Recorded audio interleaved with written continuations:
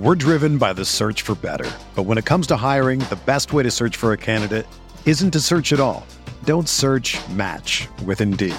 Indeed is your matching and hiring platform with over 350 million global monthly visitors, according to Indeed data, and a matching engine that helps you find quality candidates fast. Ditch the busy work. Use Indeed for scheduling, screening, and messaging so you can connect with candidates faster. Leveraging over 140 million qualifications and preferences every day, Indeed's matching engine is constantly learning from your preferences, so the more you use Indeed, the better it gets. Join more than 3.5 million businesses worldwide that use Indeed to hire great talent fast. And listeners of this show will get a $75 sponsored job credit to get your jobs more visibility at Indeed.com/Blue Wire. Just go to Indeed.com/Blue Wire right now and support our show by saying that you heard about Indeed on this podcast. That's Indeed.com/Blue Wire. Terms and conditions apply. Need to hire? You need Indeed.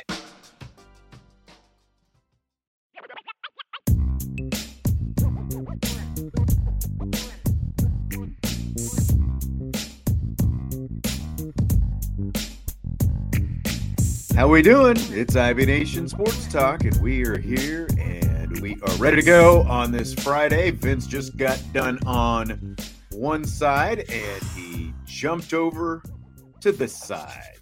Ready to go, baby. Yo, 4 hours, piece of cake. Nothing, right? Piece of cake. Getting used to it. I've got my sea legs under me for the Friday free-for-all mailbag, and we had some great questions today. So this is going to be fun. Good. I'm glad you liked it. Yeah, and so, but today, like, during the show, I was thinking about this show and my rankings because about which way you're going to go with some of these. I'm going to get hammered, I have a feeling, for some of my rankings, but it's tough. It's tough. And, you know, what Vince is talking about is we're going to rank our top 5 all-time Notre Dame football players. We're each going to do that here in just a second. Got this idea because Julian Love, the former Notre Dame cornerback, former New York Giant as well, for that matter. He's with the Seattle Seahawks. He signed with the Seahawks this offseason, but he guest hosted for a couple days on Good Morning Football on the NFL Network this week. And the first day he was on, they asked him to do his top 5 all-time Notre Dame players. That's crazy. Honestly, I think his list is more controversial than the one that we're gonna, whatever we serve up here. So, can you want to divulge his list, because I'm very curious. I didn't, when I sent you guys the questions, I didn't send what his was because I didn't want to, paint yours, and I didn't really look too closely. I knew what the top of his list was. So here's Julian Love's all-time top 5 Notre Dame players. Number 5, Manti Te'o. Okay. Number 4, Jerome Bettis. Okay. Number 3, Raghib Rocket Ismail. Number 2, Joe Montana. And number 1, Tim Brown on Julian Love's list. So that's his top 5. All very modern. The oldest player in that bunch is Joe Montana. And just like earlier this week, when we did our ranking of the top 10 current players on the Notre Dame roster, we left this very open-ended, open to interpretation, whatever direction you wanted to go with your top 5. Jesse was originally going to do this with us, but he had a mix-up. He's going to a friend's wedding, and he looked at the date. He thought it was a Saturday wedding. Turns out it's a Friday wedding, and they've got to drive to Michigan. So, whoops.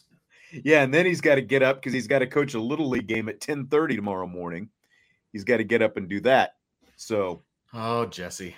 Yeah, it's, on top of the fact that he doesn't have a car right now, that makes it even, easier. So the first thing that would have gone on my list would be the wedding. Like, I'm sorry, not going to make it. Well, it is one of his closer friends from college wedding, and he was telling me last night that he's actually friends with both the bride and groom. They all went to school together, and I guess he took he was a math major, and the bride, his friend's, wife tonight is a math major as well. So they were in like all the same classes together. Gotcha. And, they played football together and all that kind of stuff. Gotcha. So, yes. Father David says that Vince will be the only guy with a kicker in the top 5. Is John Carney? Is John Carney on your list? John Carney is the most tenured NFL player to ever come out of Notre Dame. So, in terms of length, yeah, right, yeah, longest tenured, right. So, I mean, I'm just saying, we'll see. All right, so let's do this just like we did the other day. We won't each go through our list. We'll just start at number 5, and then let me grab a notepad so I can kind of keep track of who we've got. Who is your number 5, Vince D'Addario, on your all-time Notre Dame football player list? So do we want to give our criteria first? You can if you want. I mean, I really didn't. I didn't really set a strict set. Look, I'm not going to go. I'm going to tell you this. Knute Rockne is not on my list. Like, if you included playing and coaching, I think Knute Rockne has to be on the list. And, like, you can make a case that, well, Knute, with the forward pass, he's credited in some circles with inventing the forward pass. Others would say he just essentially advanced the forward pass, I guess you would say. But, like Gus Dorier should be on the list before Knute Rockne. Right. And like Tom Landry was an innovator, when he was a coach and all that kind of stuff. And I don't consider him, like he created the flex defense and, a lot of shifting and all this different stuff. I don't consider him the best coach of all time. So just because, maybe Knute was an early innovator, I'm not going to put him on there as a player because this is a players only list. It is not a coach list. And so my basic criteria was when I started watching Notre Dame football. So really like the 92, 93 era until now is the kind of what I focused on. You're going to leave a lot of good players off your list if that's I'm aware, but I'm going with the Brian criteria because I can't put players on the list that I never saw play. Okay. You know what I mean? And so that helped me narrow it down because if I didn't do that, my goodness, like it's an exponential list. Well, I'll say this. I saw all but one of the guys on my list play. Okay. And the one who I didn't see play, like while he was still active, there was enough NFL films and stuff like that I, like it's crazy how, like, even with the NFL Network, a lot of that old school NFL film stuff that we grew up with, watching. I don't know how much you watch, but like, you don't really see it as much. But I remember, growing up seeing a lot of, I won't give it away, but, a lot of him, with this certain team that was a, part of a dynasty, when he was playing. So does that mean he was a better NFL player than a college player? Well, am I going to have to pick at you here a little bit? When we get to it. Fair enough. We're driven by the search for better. But when it comes to hiring, the best way to search for a candidate isn't to search at all. Don't search, match with Indeed. Indeed is your matching and hiring platform with over 350 million global monthly visitors, according to Indeed data, and a matching engine that helps you find quality candidates fast. Ditch the busy work. Use Indeed for scheduling, screening, and messaging so you can connect with candidates faster. Leveraging over 140 million qualifications and preferences every day, Indeed's matching engine is constantly learning from your preferences, so the more you use Indeed, the better it gets. Join more than 3.5 million businesses worldwide that use Indeed to hire great talent fast. And listeners of this show will get a $75 sponsored job credit to get your jobs more visibility at Indeed.com/Blue Wire. Just go to Indeed.com/Blue Wire right now and support our show by saying that you heard about Indeed on this podcast. That's Indeed.com/Blue Wire. Terms and conditions apply. Need to hire? You need Indeed. Hey, it's Kaylee Cuoco for Priceline. Ready to go to your happy place for a happy price? Well, why didn't you say so? Just download the Priceline app right now and save up to 60% on hotels. So whether it's Cousin Kevin's Kazoo Concert in Kansas City, go Kevin, or Becky's Bachelorette Bash in Bermuda, you never have to miss a trip ever again. So download the Priceline app today. Your savings are waiting. Go to your happy place for a happy price. Go to your happy price, Priceline. So, I think there's a case that he was great at both, especially when, I'll rattle off some of his credentials for you. Fair enough. Who's your number 5, Vince? So my number 5 is the bus, Jerome Bettis. He was arguably my first favorite player as I became a Notre Dame fan. It was when he was at the height of his Notre Dame-ness, right? So Jerome Bettis is the height of his Notre Dame-ness. Yes. Jerome Bettis is my number 5. And I will also say I'm sure my list is going to get ripped to shreds by people, and I'm sure I forgot somebody. Somebody that's on your list is gonna I will have missed. I'm sure of it. But I don't know, because 5 is pretty tight as it is. Super tight. Yeah. It really is. Like 10 makes it a little bit easier, but even then, when you're talking about a place like Notre Dame with as many, great players who have come and gone through here. Bettis is on my list. Fast. Yeah. Anyway, sorry. Go ahead. Now, Bettis is on my list as well. I've got him one spot higher at number 4. That sounds familiar. And I mean, I know. Like the other day, pretty much everyone, you would name him, and I'm like, well, I've got him 2 spots higher. I mean, what's crazy about Jerome Bettis, there's a little bit just what we've seen so far. A lot of people want to talk about the size and the power of Audric Estime, but the most yards Bettis ever ran for at Notre Dame, 972 in 1991. And that was, of course, he's probably, I think most people probably remember him for the big Sugar Bowl performance against the Florida Gators, rumbling downfield and all that stuff, that same 1991 season, but he was the number 10 overall draft pick by the Rams in the 93 draft. I don't think I realized that. Yeah, after the most he ever ran for was 9-7, but again, there was a lot of talent in those backfields. Reggie Brooks was back there with him, and he had Ricky Waters. I think he and Ricky Waters overlapped at one point. There was a lot of talent back then coming through those backfields. Yes, there at was. Notre Dame.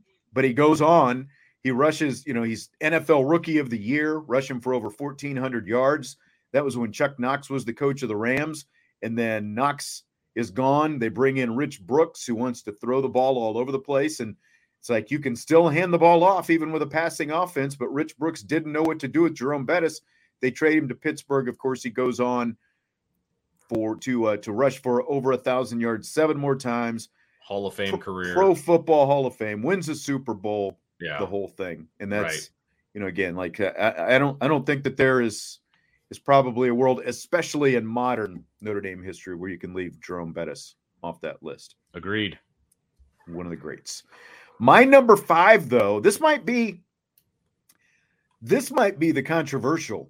Ooh, already. I'll be curious to see what you think about this. I've got Jalen Smith at number 5. You would think it would be controversial, except I had him at number 4. All right. So basically, we've got our 5s and our 4s flipped around. Which I am not shocked that you have him on the list, but I thought that would be the one that I would get the most pushback on. I really did. And I thought you specifically might have Jalen Smith PTSD because he played for the Cowboys and arguably didn't go very well. Well, because of the injury and all of that. But yeah. And that's how I when you look at the career that Jalen Smith had, as a freshman, one of the top recruits in the entire country. I think, top outside linebacker that year. He comes in, starts right away as a true freshman, and of course goes on by his junior year, becomes an All-American. And he was basically the bright spot, the eraser on the horrible Brian Van Gorder defense. Could have been so much better if he had a better coordinator. I mean, can you imagine if he played like Will Linebacker? I know. In anybody else's defense that has been at Notre Dame? Oh, man. And that's if not for that gruesome injury, I think right now we're talking about Jalen Smith as, with the kind of body type that he has, the quick twitch and the length and just the change of direction that he had, everything, the instincts that he had when he was at Notre Dame. If he still had all that, if not for that injury, I think right now, 7 years and counting on, I think we're talking about him as potentially one of the all-time greats in NFL history. But I agree.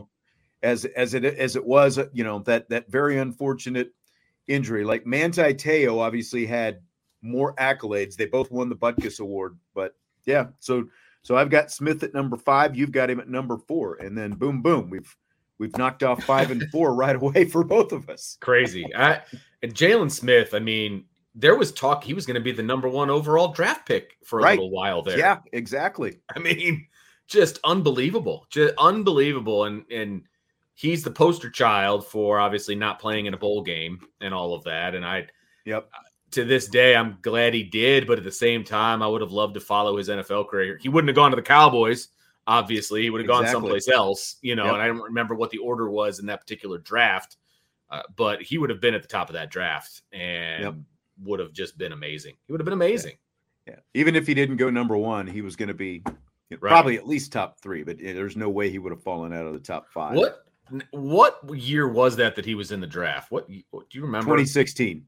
And then 2016 NFL draft. And then he sat out. He had to sit out his rookie season because of that injury. Didn't actually start playing until 2017. Yeah. Sure. Yeah, right. I just wanted to see what the order. So the Rams were first. They took Jared Goff. The Eagles were second. They took Wentz. The Chargers were third. They took Joey Bosa. Interesting. The Cowboys were fourth and took Ezekiel Elliott. So I guess he could have potentially gone to the Cowboys if he was they would have had a decision to make. They had a desperate need at running back, and that was when they still had Tony Romo at that point, and they were building that with the offensive line that they had, and they were building that. They wanted to kind of go back to some old school running to try to take some pressure off Romo, and then of course he broke his back in preseason and all that stuff. But that's would have been an interesting decision to make there at the top of the draft for the Cowboys. That's right. And the first linebacker off the board was Leonard Floyd to the Chicago Bears at number 9. Interesting. Yeah. Yep. So just some interesting tidbits there. I'm, very changed history for a lot of people, but especially for him, obviously. Yeah, no doubt about it. No doubt. All right, so we've each got our 5 and our 4. You've got Jerome Bettis at number 5, and then Smith at number 4. I've got Smith number 5, Bettis number 4. So what does number 3 look like for you? Brady Quinn. I got Brady Quinn at number 3. Arguably the best quarterback that Notre Dame has had. You could say Jimmy Clausen, but from a statistical standpoint, Brady Quinn is the best quarterback they've had. I put him at number 3.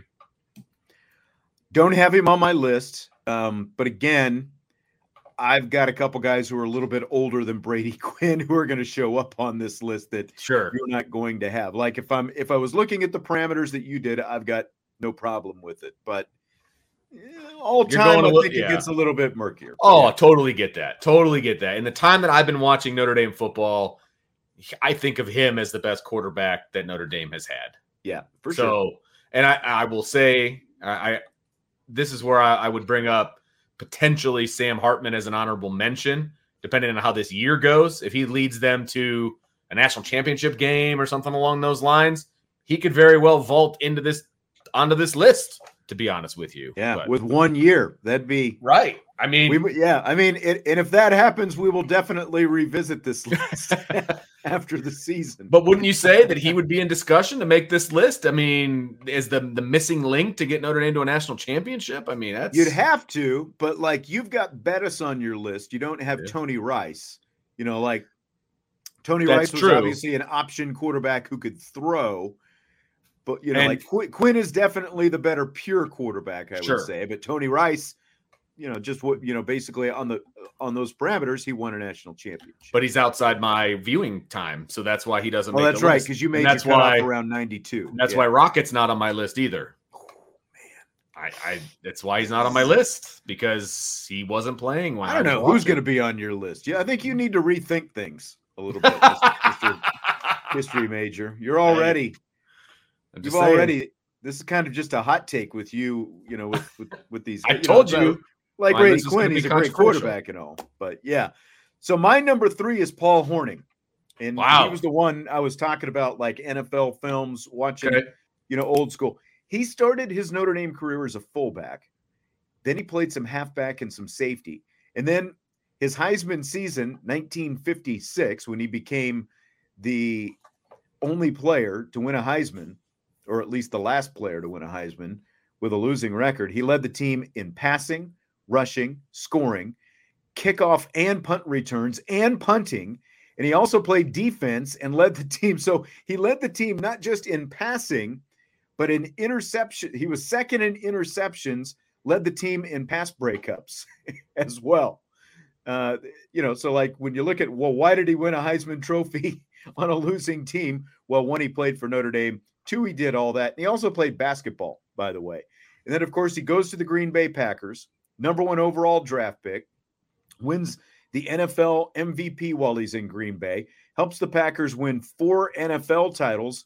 That was before the Super Bowl, and then he helped them win Super Bowl I before he retired as well. And he's in both the pro and college football Hall of Fames. So Paul Hornung is on my list. Fair obviously enough. goes back a little bit deeper in length than yours. Yes, it does. So, much deeper. But I get it. I understand why. I mean, the Golden Boy, didn't call him the Golden Boy. Well, there's 7 Heisman Trophy winners that are not on my list.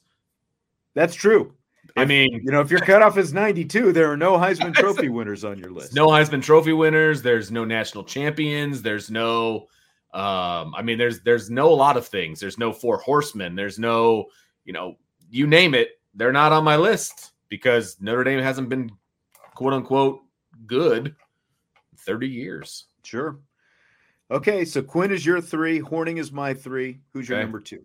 Manti Te'o. Okay. Number 2. I mean, second in Heisman Trophy voting. He's the closest that any Notre Dame player has been within my time frame. So he's got to be on that list. He did his stat line was pretty amazing. When you look at for a middle linebacker, and that's why he ended up being second on the Heisman Trophy, but he did it in the big games, multiple interceptions against Michigan. He was a very, very good player and also a very, very good leader as well. And so that's why he made my list, and he's high up there. Yep, for sure. My number 2 is Rocket Ismail.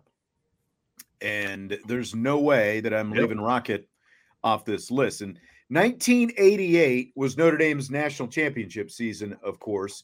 And, Rocket was on that team. Def Leppard's last, I think what I would call big album, Hysteria, was out at the time. And they had a song called Rocket on it. Okay. And whenever I hear that song, I think of Rocket Ismail. When I think of, him, I think of that song. And like Rick Allen's drums at the start, it's like the lead up, and I just think of rocket launch when I hear that. And I think, like a lot of people think of that bogus clipping call in the Colorado game, the 91-yard punt return that got called back. I like to think of Bo Schembechler being stupid enough to kick to Rocket twice in that game at Michigan Stadium when he returned 2 kickoffs for touchdowns against the Wolverines. Like if nothing else, Vince, like as much as you hate Michigan, like that's something that you should have on a loop in your house is like Rocket going crazy, but on that crappy AstroTurf. Yeah. I mean, like when Rocket was on the field, it's like, forget about going to the bathroom when there was a kickoff or a punt, It's like something was going to happen, and I think a lot of people forget, even though he didn't have a great NFL career, he did have a good career in Canada, and he helped Toronto win a championship up there. He was the Grey Cup MVP. Their Grey Cup is their Super Bowl up there. So Rocket is my number 2. Fair enough. So that takes us to number 1. Do you have any inkling who my number 1 is going to be? Man, I'm trying to think now who it could be because of like where your list starts and who you already have on it. The fact you have Manti at number 2, Quinn at number 3, and we're only talking the last 30 years. Man, how recent is it? Last 20 years? Oh, yeah. Last 10 years? Yep. Last 10. Well, you've already got Jalen Smith. I'm drawing a blank. Who is it? Okay. I was curious. Quentin Nelson. Oh, yeah. It's right as yes. Yep. Big Q. Quentin Nelson, man. I think he's the best Notre Dame player in the last 10 years Well, by except far. for Zach Martin. Except for Zach Martin. There's a cowboy bias I was waiting for. But yeah, definitely Quentin Nelson. I mean, he was a game changer at his position. I mean, by far the best player at his position in the entire in college football, and it wasn't close. So Quentin Nelson's my number one. Quentin Nelson, he is a beast. And, like with so many play, the fact that my list goes back much farther than yours, there's no way that I could include some of these current guys. Totally get that. Like I said, I think Jalen Smith is in the conversation for one of the all-time greats if it's not for that injury. He's the most recent guy I've got on the list. With your list being basically in the last 30 years, I think it makes a lot of sense for you to have him in there. But it probably hard to have two offensive linemen. Zach Martin would like to have a word, considering he's all but a lock right now for the Hall of Fame. I think Big Q has to play a few more years before he's in that kind of conversation. Absolutely. So. And that's but he out of 4 out of the 5 years he's been an all-pro. So I mean, right. If we're talking the NFL. So I mean, he's working his way up to that. But yeah, I mean, he was just so undeniably good when he was at Notre Dame. I mean, just so good. Yep. So you've got Big Q at number one. I've got Joe Montana, and there's just no way. Like before Tom Brady, there was a case for Joe Montana as the best player in NFL history, or at least the best quarterback. And I held on to that for so long versus Tom Brady. Like held on to it and held on to it and held on to it, and just you can't make a logical argument versus Tom Brady anymore, unfortunately. And it pains me to say that because I just I'm not a fan of Tom Brady by any stretch of the imagination since he went to Michigan. But I mean, yeah, but Montana is number 2. Like if Montana had won another Super Bowl when he went to Kansas City, maybe he's still got a case. Like if he picked up a 5th one in Kansas City, but that it didn't happen that way. Yeah, right.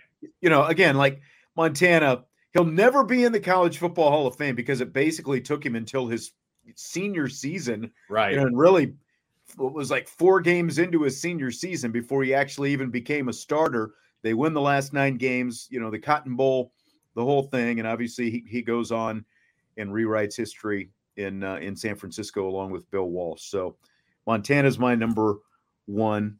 So I've got Jalen Smith at number 5, Jerome Bettis number 4, Paul Hornig number 3, Rocket number 2, Montana number 1. You've got Bettis 5, Jalen Smith 4, Brady Quinn 3, Manti Te'o 2, and Quentin Nelson number 1. Shannon says, could you imagine Jalen Smith tackling Audric Estime today? That would be fun. Go low. Be a lot of, that's right. No matter what, go low. That's exactly right.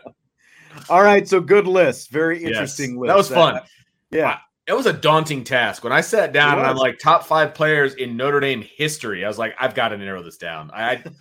It was making my head explode. I just couldn't do it. Yeah, and I mean, obviously, we had to leave a lot of good. Oh my gosh, especially from those early days. You could do like a top 50.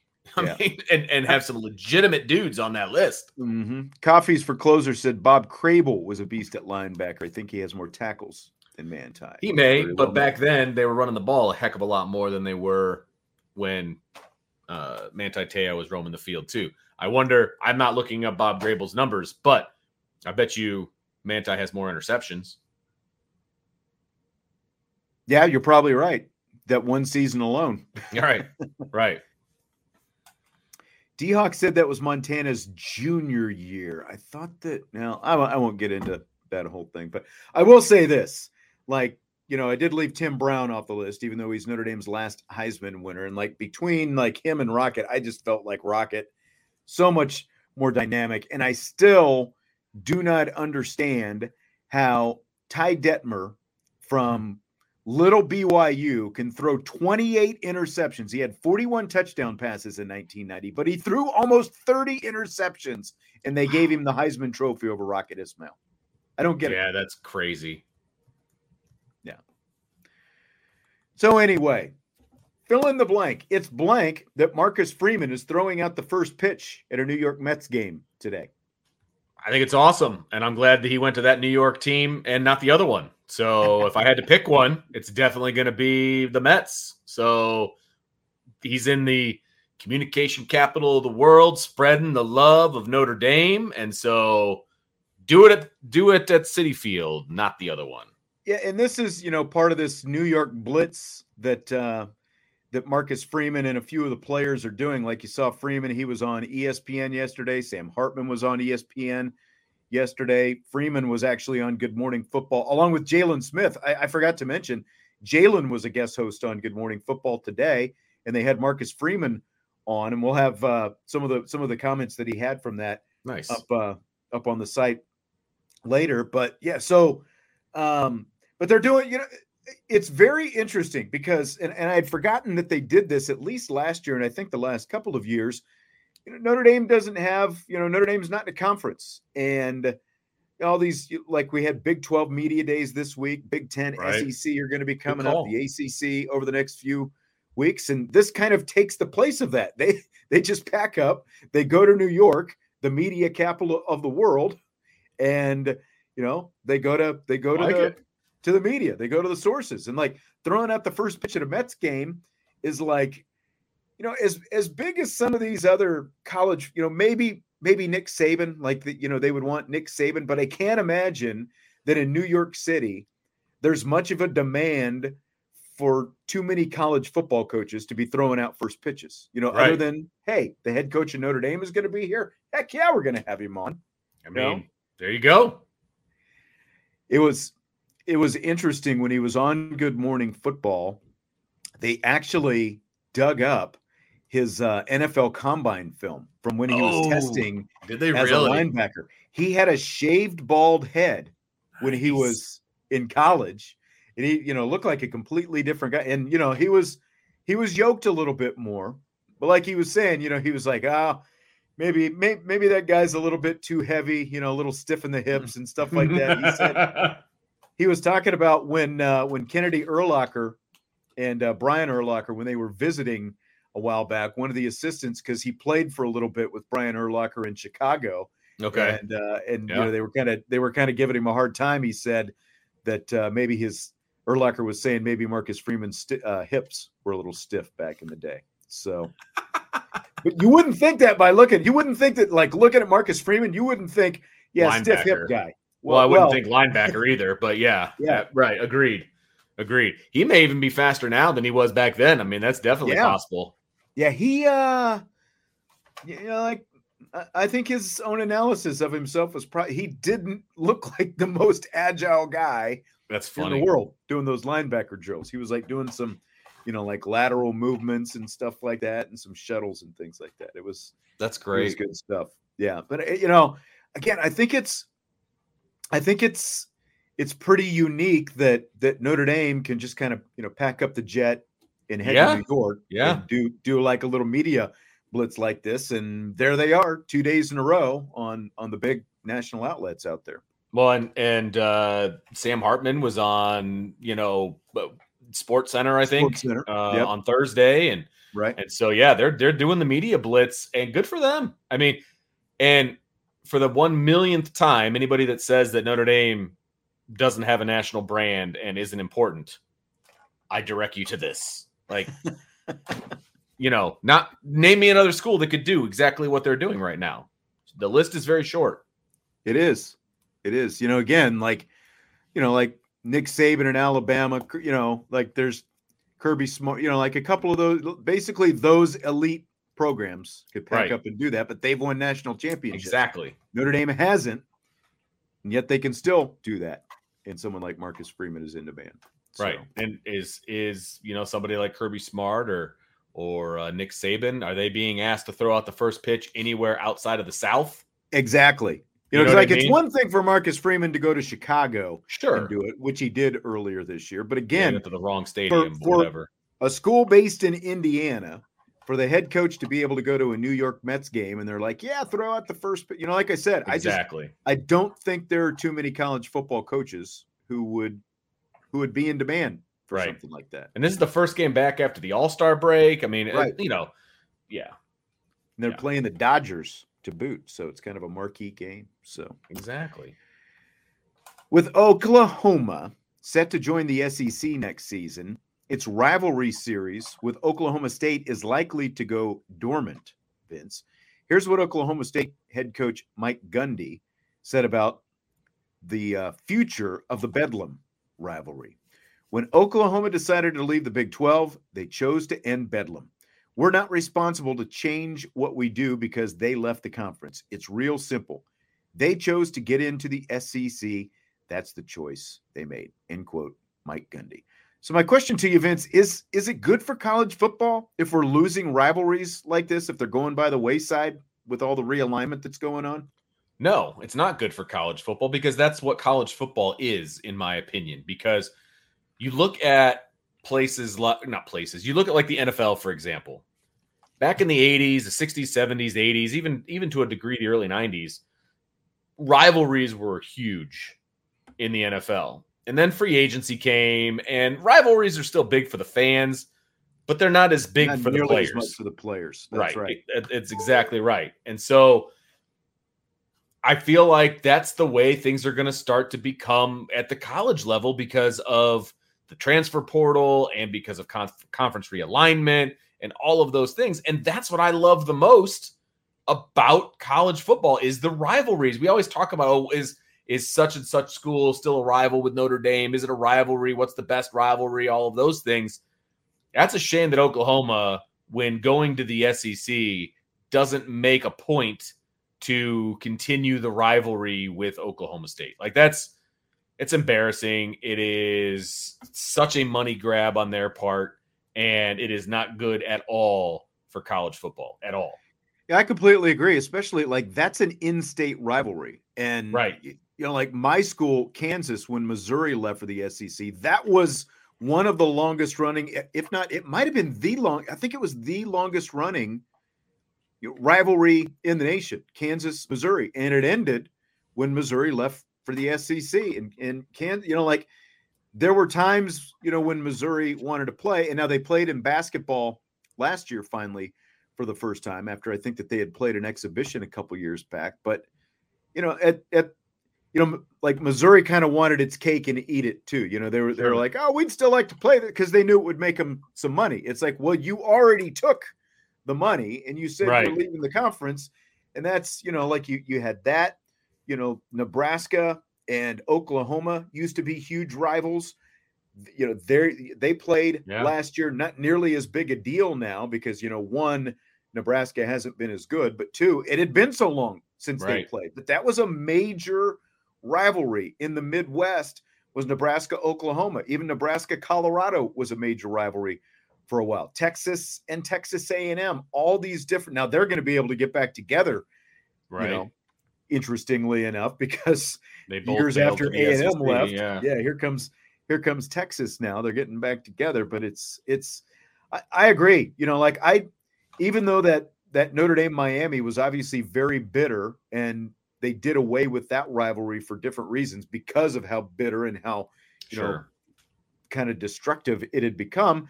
There are times I still miss having that around. Like you think of that 88 season, besides the USC out there in the Coliseum and obviously beating West Virginia in the Orange Bowl. I mean, I think that one of the first things that people think of when they think of that 88 season is Notre Dame Miami. And it sucks that really we only periodically get that. And it's really when they play now, it's not a rivalry game at all. It's just another game. And old heads like us, or maybe me, since, you don't even remember that, old heads like me, we talk about that. We want to talk about Catholics versus convicts and all that kind of stuff. And I think you said it. It's so much of what makes college sports, and it stinks that it's going away. I mean, you can argue, well, they'll find new rivals. It's just not the same as those organic rivalries that you grew up with. Just like Notre Dame and Michigan State, is that a rivalry anymore? They very rarely play. No, and it used to be an every year thing.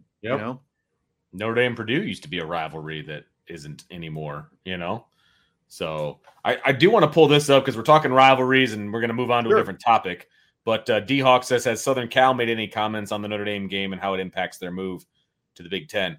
I have not heard anything negative toward like that this rivalry is going to end anytime soon. So I don't see that being the case. I see them still playing every year. I don't see that going away at all.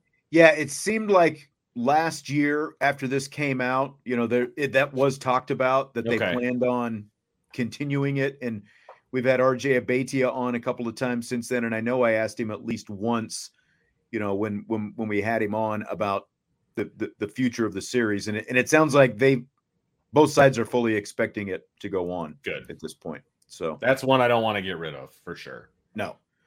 And I do wonder, how much that mattered to them in making this move to the Big Ten. Like if the Big Ten had said, no, you can't do it, like, would that have been, a sticking point for USC, but hasn't really got to that point. It seems like, yeah. Dollar.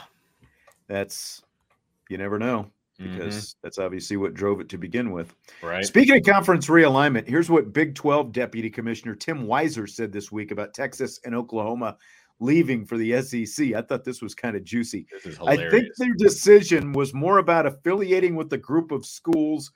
They would rather get beat by Alabama than Kansas State or Florida than Iowa State. So what do you think of that, Vince, when you hear Tim Weiser from the Big 12 say that? I think that's hilarious, by the way, because first of all, the fact is that they were losing to Kansas State and Iowa State. And especially Texas. Yeah, exactly. And I think it's awesome that he said that. It's like kind of rubbing it in the wound. It's like, okay, well, you don't want to lose to our guys. You just want to go lose to their guys. That's fine. Bye. Like obviously nothing he says is going to bring those guys back.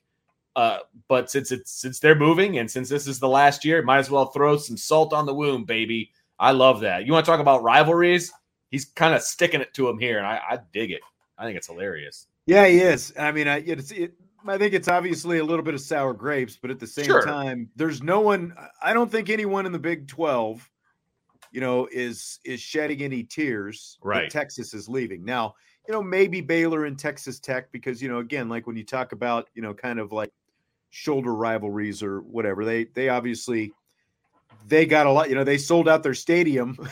When Texas would come to town, those were obviously big ticket games. And probably Oklahoma too, for that matter, but especially Texas because it is Texas and those schools are in Texas. But yeah, I think it's a little bit of sour grapes. I think the ultimate move, by Texas and Oklahoma was what you were just talking about, the dollar bills there. But at the same time, like I said, there's no love lost by anyone in the Big 12, especially for Texas. I mean, Texas is largely responsible for the schools that I just mentioned a second ago, Nebraska, Missouri, and Colorado, all ultimately leaving the Big 12 because those were all original Big 8 teams. They were there before the Southwestern Conference broke up, before Texas came in. There was concern when Texas and the Texas schools, but specifically Texas, there was concern that, too much of the conference was going to be run by down there in Texas. And that's ultimately what ended up happening. That, they all conceded to Texas, let them have their Longhorn network and all that stuff. And then here, lo and behold, 25 or so years later, now, they broke up what was a pretty good conference. And now they're just heading off for greener pastures and more dollars. So absolutely. Don't let the door hit you. Exactly. Nobody, like you said, nobody is shedding tears that they're leaving. And DJ says it right here. Texas and Oklahoma are going to see some hostile crowds this year, more so than they probably would have in the past. No doubt about it. And they deserve every bit of it. Yep, for sure.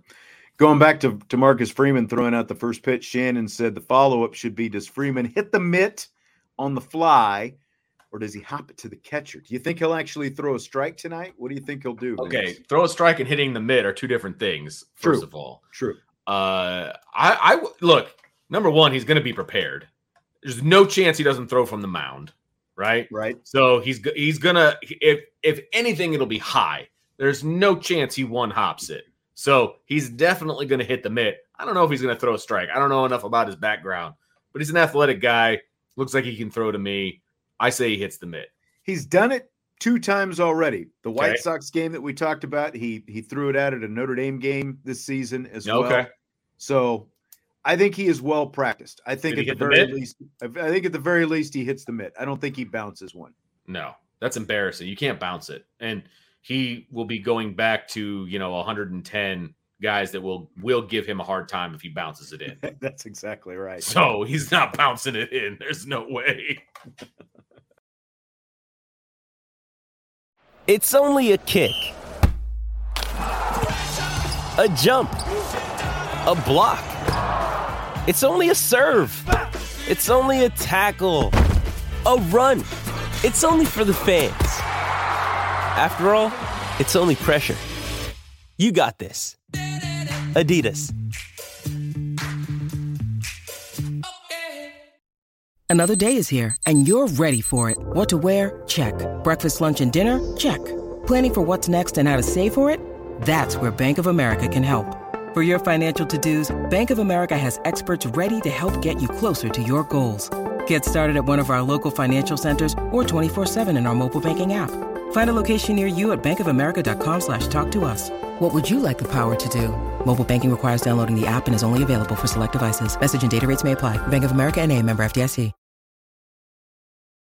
Fill in the blank. It's blank that the ACC has reached an agreement with the CW TV network to air a total of 50 football and men's and women's basketball games this season. I think it's great because Notre Dame's going to get a cut, baby. So it's great. No, look, any way you can get more exposure for your league, the better off you're going to be. And the more deals that they make, the stronger that their league is financially and exposure-wise. Yeah, okay. You know what the CW is? That is a air channel. That is a channel that you can get over the air. A national network. That's fantastic. That's not something that you're going to need a subscription to get. You don't have to have ESPN to get the ACC network to watch those games. Now they're going to be on an air channel that everybody can get. I think that's great. This is a network, the CW, that the Pac-12 was talking to a while back. The ACC was able to snatch it up. I think, the Pac-12's biggest problem, because we're still waiting for a TV contract to be announced. It sounds like their commissioner overpromised the schools the amount of money that they were going to deliver to them. And the TV networks are telling them, nope, that's not what you're getting. Nope. And so there still hasn't been a deal cut.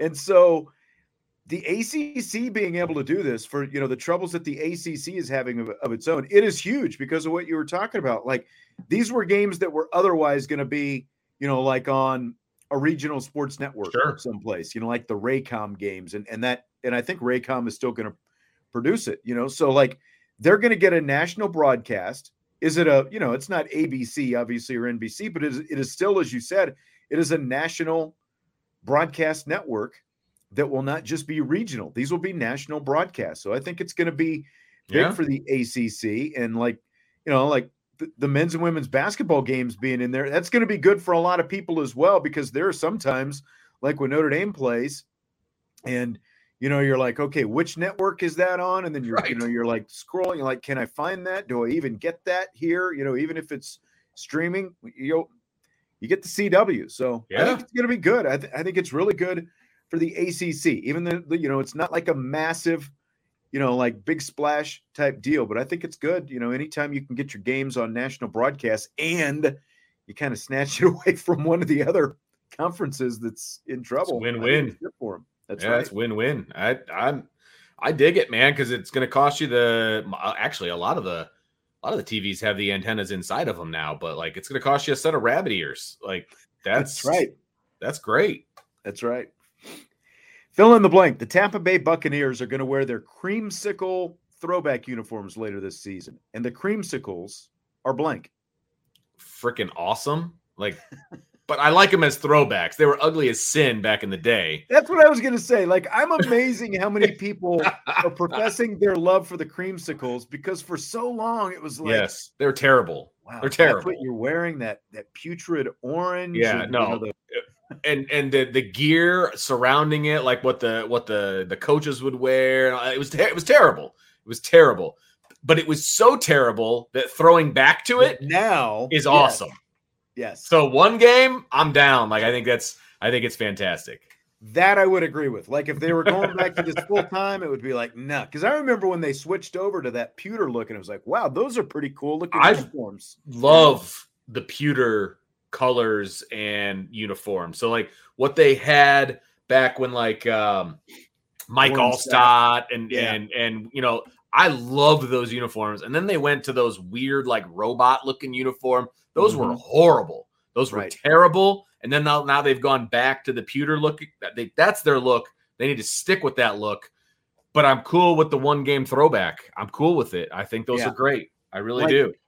The old New England Patriots uniforms, like the ones that they wore in 1985 when they played the Bears in the Super Bowl. I know you've at least seen, you might not remember like actually seeing them in person, but I know you've seen, video of that game. Yes. But like at the time, it was like, those are okay. And then like the longer they, like when they finally switched, it's like, ooh, they've modernized. It looks cool. They've got silver and blue and all that, it's like, those look cool. But like now, it's just the same thing. They look really sharp when they wear them as a throwback. Like exactly. Same thing.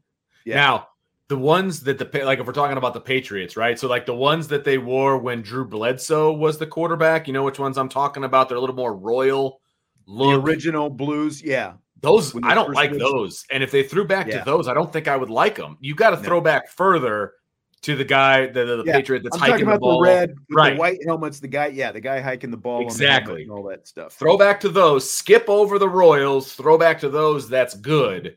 And then the uniforms they have now, I think, are pretty good as well. So, but yeah, sometimes when you throw back, like when they would throw back to like when the Astros had like the rainbow, terrible, horrible. But when you throw back to them for like a game, okay, cool.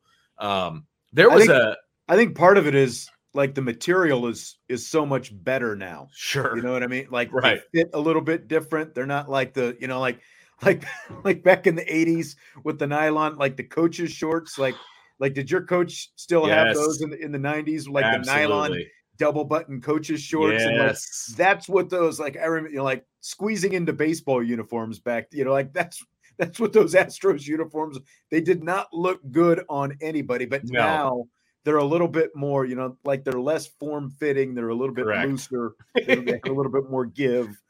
Performance, not just the sheer polyester, I guess. But I will also say there was a period there, and I don't remember if it was, I think it was Nike, that was one of their uniforms that they had in the catalog that they wanted, high schools and colleges to purchase.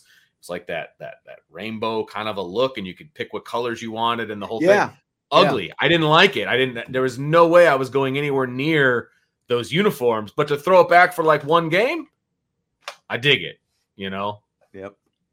Stymie. Yep. The bike shorts. Yeah, that's man. Exactly what they were. They literally called them coaching shorts. Like those are the coaching shorts. Like that's what they called them. And almost every coach had them too. Yes. It was like you had to have them in order to be a coach. Right. That's right. And it was like, thank goodness I missed that phase. Your sexy coaches with the guts, spilling out over the top. I mean, there was nothing led to the imagination because not only did you wear those shorts, but you tucked your shirt into them. Exactly. That's what I was going to say. None of them were untucked. They all tucked their shirts down into those shorts too. Yes. Oh man. Those were the classic. They were still wearing that crap. Some of the older coaches were still wearing those when I was playing in the mid to late 90s. There was I was flipping around last night and there's always a Seinfeld episode. It was when the episode was called The Library. It like Jerry had this library book that was like 30 years overdue or something like that. And it turned out George had it. And George was accosted by the pervert gym teacher in the locker room. And he had that exact outfit that you're talking about. He had like the polo shirt. Yep. White polo shirt with a school logo tucked into the bike shorts. Yes. Classic. very snug around the midsection. Classic look. That's great. Can't stand you. Oh. Okay, so here's a quick list of former players who were slated to take TV jobs this season. You got J.J. Watt. He's going to work in the CBS NFL Sunday studio. Matt Ryan also going to work for CBS NFL. I guess he's, as of now, like studio and games, might do a little both. Okay. You got Mark Ingram III. He's going to join the Fox Big Noon pregame kickoff show. And then Matt Castle will be in the studio for NBC's Big Ten primetime show. So my question is, which of those four do you think will outperform his football career in his new TV career? So this one's easy because 3 out of the 4 had a pretty decent college or NFL career. The other one, not so much. So you're saying Castle is a slam dunk? I'm saying Castle's a slam dunk because I don't think he has to do that much to outperform his football career. That's true. But if we were just going to talk about who do I think is going to be the best and maybe have the longest career, I think I might have to go with Matty Ice. I feel like he could be very good in this role. He kind of looks like a guy who would be in the booth in the first place. Yeah, he does. And I think he's pretty well spoken. I got to hear a lot more of him when he was with the Colts, obviously for the 1 year, because we get more Colts, stuff up here as opposed to when he was in Atlanta. Mm-hmm. But I think he's a very well-spoken guy. I think he understands the game. I think he could be really good at it. And a close second would probably be J.J. Watt. See, I'm wondering, is J.J. Watt going to live up to the hype? I think there's more expectation for him because of his career and his personality. Like he's done a lot of commercials and stuff like that. Like Gronk obviously has a personality, but it hasn't really translated into a broadcasting career. He's given it a shot. Right. It hasn't. Maybe it's just because he is just a total goofball and there's zero substance to it. I don't know. But, so I feel like there's a lot more on Watt. That's a good point with Matt Ryan. I mean, you're talking about a high caliber quarterback who is also not going to be thrown into one of the big booths, a guy like Drew Brees was right away. He's going to have a chance to kind of learn a little bit. I'll be curious to see sort of where he gets paired up, what games he gets. Yeah, right. I'm thinking Mark Ingram is probably going to end, his college career was great, obviously, winning a Heisman and a national championship at Alabama. I mean, he had a good pro career, but it's not going to be a Hall of Fame pro career. But at the same time, Reggie White was pretty solid in that Big Noon show. He wanted more money for a second straight year, so they let him walk and brought in Mark Ingram, without Ingram doing any work. So I'm guessing if they felt who was it that they got rid of? Who? Reggie Bush. I think I said White. Reggie Bush. Yeah, I was like, wait, what? Yeah. Okay. So he's taking he's taking Reggie Bush's place. He's taking Reggie Bush's place. Okay. Yeah. I think he was probably the third wheel in there anyway when you're talking about the Brady Quinn, Reggie Bush, and Matt Leinart. I felt like he was kind of the third wheel of that threesome. So if they were going to lose one, I would have said, okay, you can lose Reggie Bush. So right, I'm okay with that. Curious to see what Castle can do. Yeah. And really, they've I've seen a lot of names. I'll have to kind of dig up what I can find, who else is going to be involved in that. It won't take too long till we find out. But I'm really curious. You're probably right. Considering the question that I posed, Castle has the best chance based on the career. It's a low bar.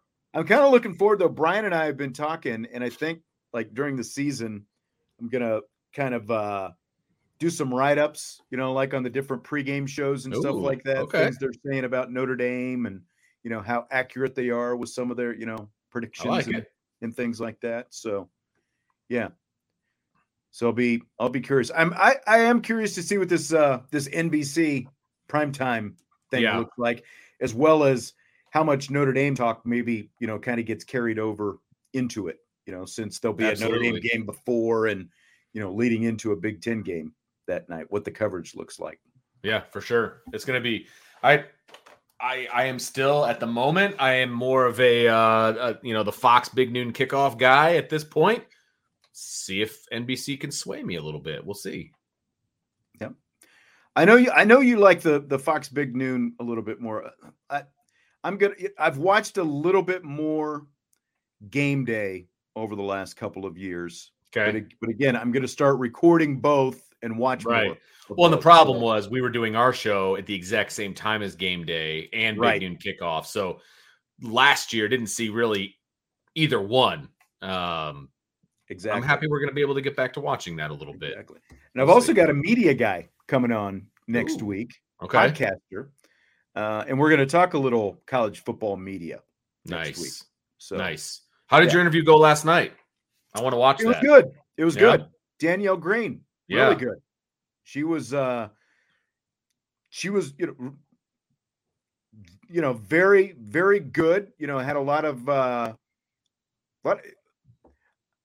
trying to think of how I wanted, like for someone who's gone through what she went through, she lost a hand in Iraq from an explosive going off when she was an MP over there. She's got a great attitude right now and, just seems to be doing really good things. And she's directing that into now, helping other, wounded warriors, wounded veterans. She's working for the Wounded Warrior Project full time.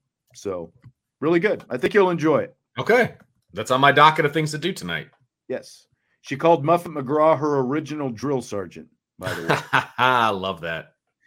Coffees for Closers. Tropic of Cancer. That's right. That was the book in the Seinfeld episode. I was talking about. Very nice. Was the book that was missing.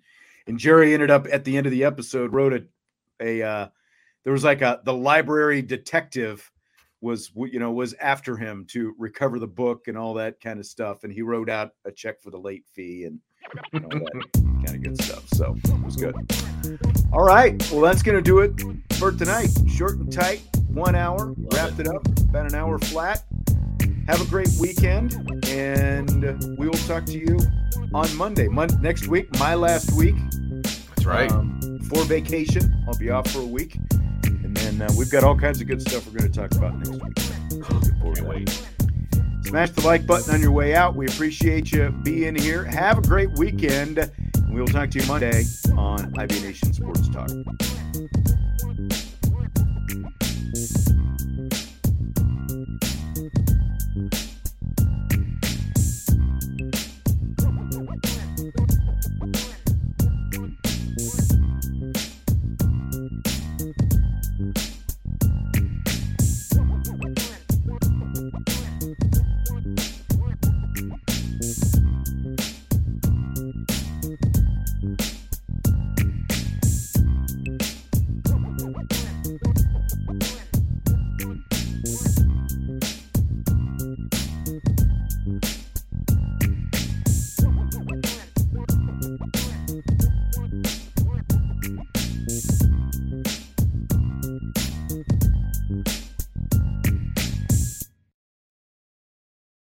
Without the ones like you, who work tirelessly to keep things running, everything would suddenly stop.